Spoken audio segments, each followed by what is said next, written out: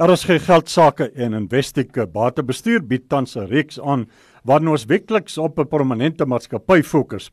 In die reeks, getiteld Terug na die toekoms, bespreek ons die ontstaan, sakedeurbrake en beleggingswaarde van 'n bepaalde maatskappy. Vandag is die soeklig op die selfoonreus MTN, waarvan miljarde rande se markwaarde die week uitgewis is, nadat Nigerië die maatskappy met 71 miljard rand vir SIM-kaart wanpraktyke beboet het. Markkommentator en hoof van Absa Batekonsultante, Johan Gouws. Johan, MTN se voetspoor die strek wyd oor die Afrika vlaktes, berge en dale oor die Afrika vasteland. En selfs ver buite Afrika se grense. Waar het die maatskappy se ontstaan gehad? Andries, MTN het in 1993 'n lisensie bekom om as cellulaire netwerkoperateur in Suid-Afrika sake te doen. En die MTN groep self is toe in 1995 gestig onder die naam M-Cell en het sy huidige naam toe in 2002 aangeneem.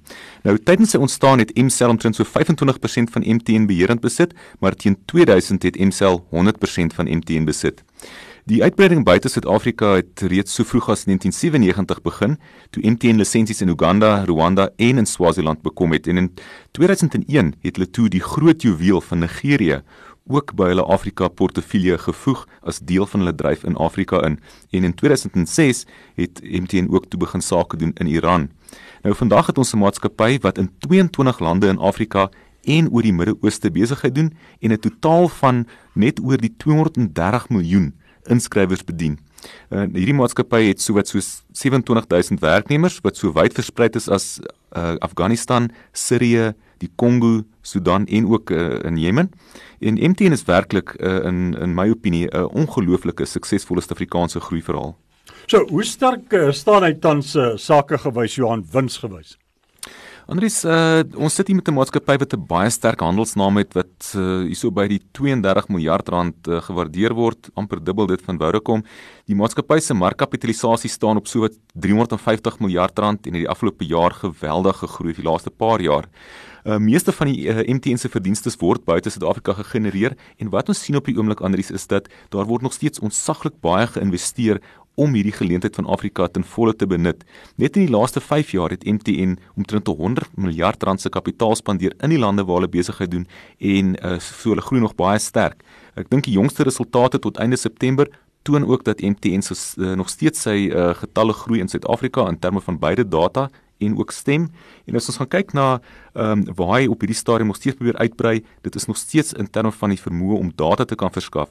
So MTN is nog steeds sterk aan die groei en ek dink daar is nog steeds baie goeie potensiaal in terme van inskrywers en inkomste groei in Afrika as geheel, maar ek dink Andries, sterk kompetisie, swakker ekonomiese groei en wisselkoersbewegings gaan sake so bietjie moeiliker maak vir MTN, saam met hierdie onsekerheid natuurlik van wat in Nigerië aan die gang is. Ons gaan nou praat oor die aandeleprys, die aandeelpotensiaal, beleggingspotensiaal. Net kortlik, hoekom so gewild onder beleggers? Andries, ek dink die een ding is dat hierdie is 'n sterk groeiende maatskappy wat voordeel trek uit hierdie groot geleentheid wat Afrika bied en wat almal altyd so oor gepraat het. So dit was een van die maatskappye wat baie vinnig homself kon vestig en uitrol in Afrika lande. Tweedens, dit is 'n baie sterk handelsnaam wat MTN het en wat baie vertroue in die mark het. En dan, dit is 'n baie innoverende maatskappy in sy benadering tot besigheid en hy het reeds baie eerstes ook uitgerol in Afrika. En laastens dink ek, dit is 'n maatskappy wat baie winsgewend is met 'n baie goeie historiese vermoë om winste of aan die mark te gee en dan ook met 'n goed verspreide inkomstebasis as ons kyk in hoeveel lande hulle wel betrokke is. Nou kom ons kyk na die aandeleprys, sy beleggingspotensiaal. Enkele maande gelede het daai prys op 'n historiese rekord R260 gedraai, maar sedertdien nou teruggesak, des te meer na die afgelope week se moeilikheid tot net bo R150, vandag so naby R155. Wat is MTN se aandeel beleggingswaarde veral teen die heersende prysvlak?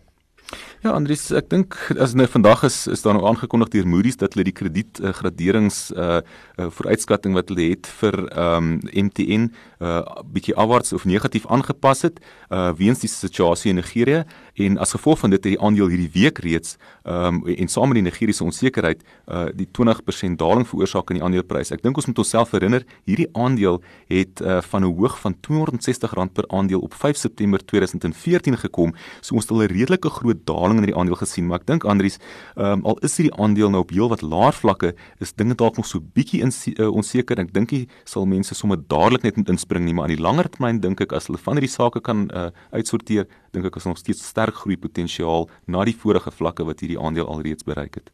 Is ons markkommentator Johan Gouws.